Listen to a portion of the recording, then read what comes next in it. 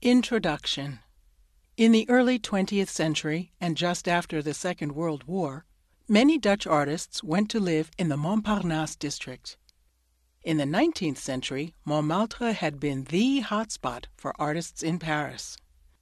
Unlike the Montmartre artists, however, this new generation did not paint street scenes or landscapes. They withdrew instead to their studios to develop innovative forms of art that drifted further and further away from realistic figurative art. Think Cubism, Dada, Neoplasticism. The best-known Dutch painters from that time are Piet Mondrian, Theo van Doesburg, Karl Appel, and Corneille. Mondrian and van Doesburg were part of the Destel group.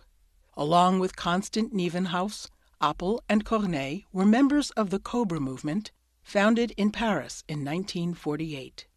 This international group of avant-garde artists made primitive, colorful, sometimes abstract art. The name Cobra came from the home cities of the movement's founders, Copenhagen, Brussels, and Amsterdam. In Montparnasse, Dutch artists would meet up in cafes, restaurants, and basement jazz clubs to exchange ideas with fellow artists Fernand Léger, Georges Braque, Henri Le Fauconnier, Jean-Michel Atlin, and Pablo Picasso.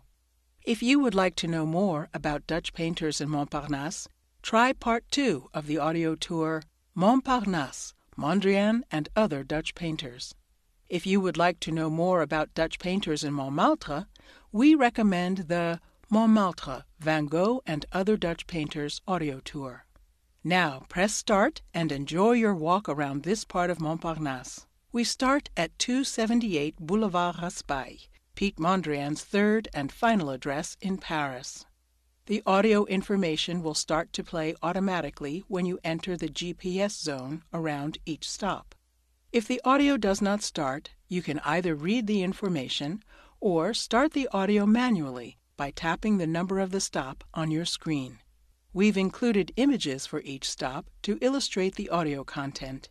We hope you enjoy your walk.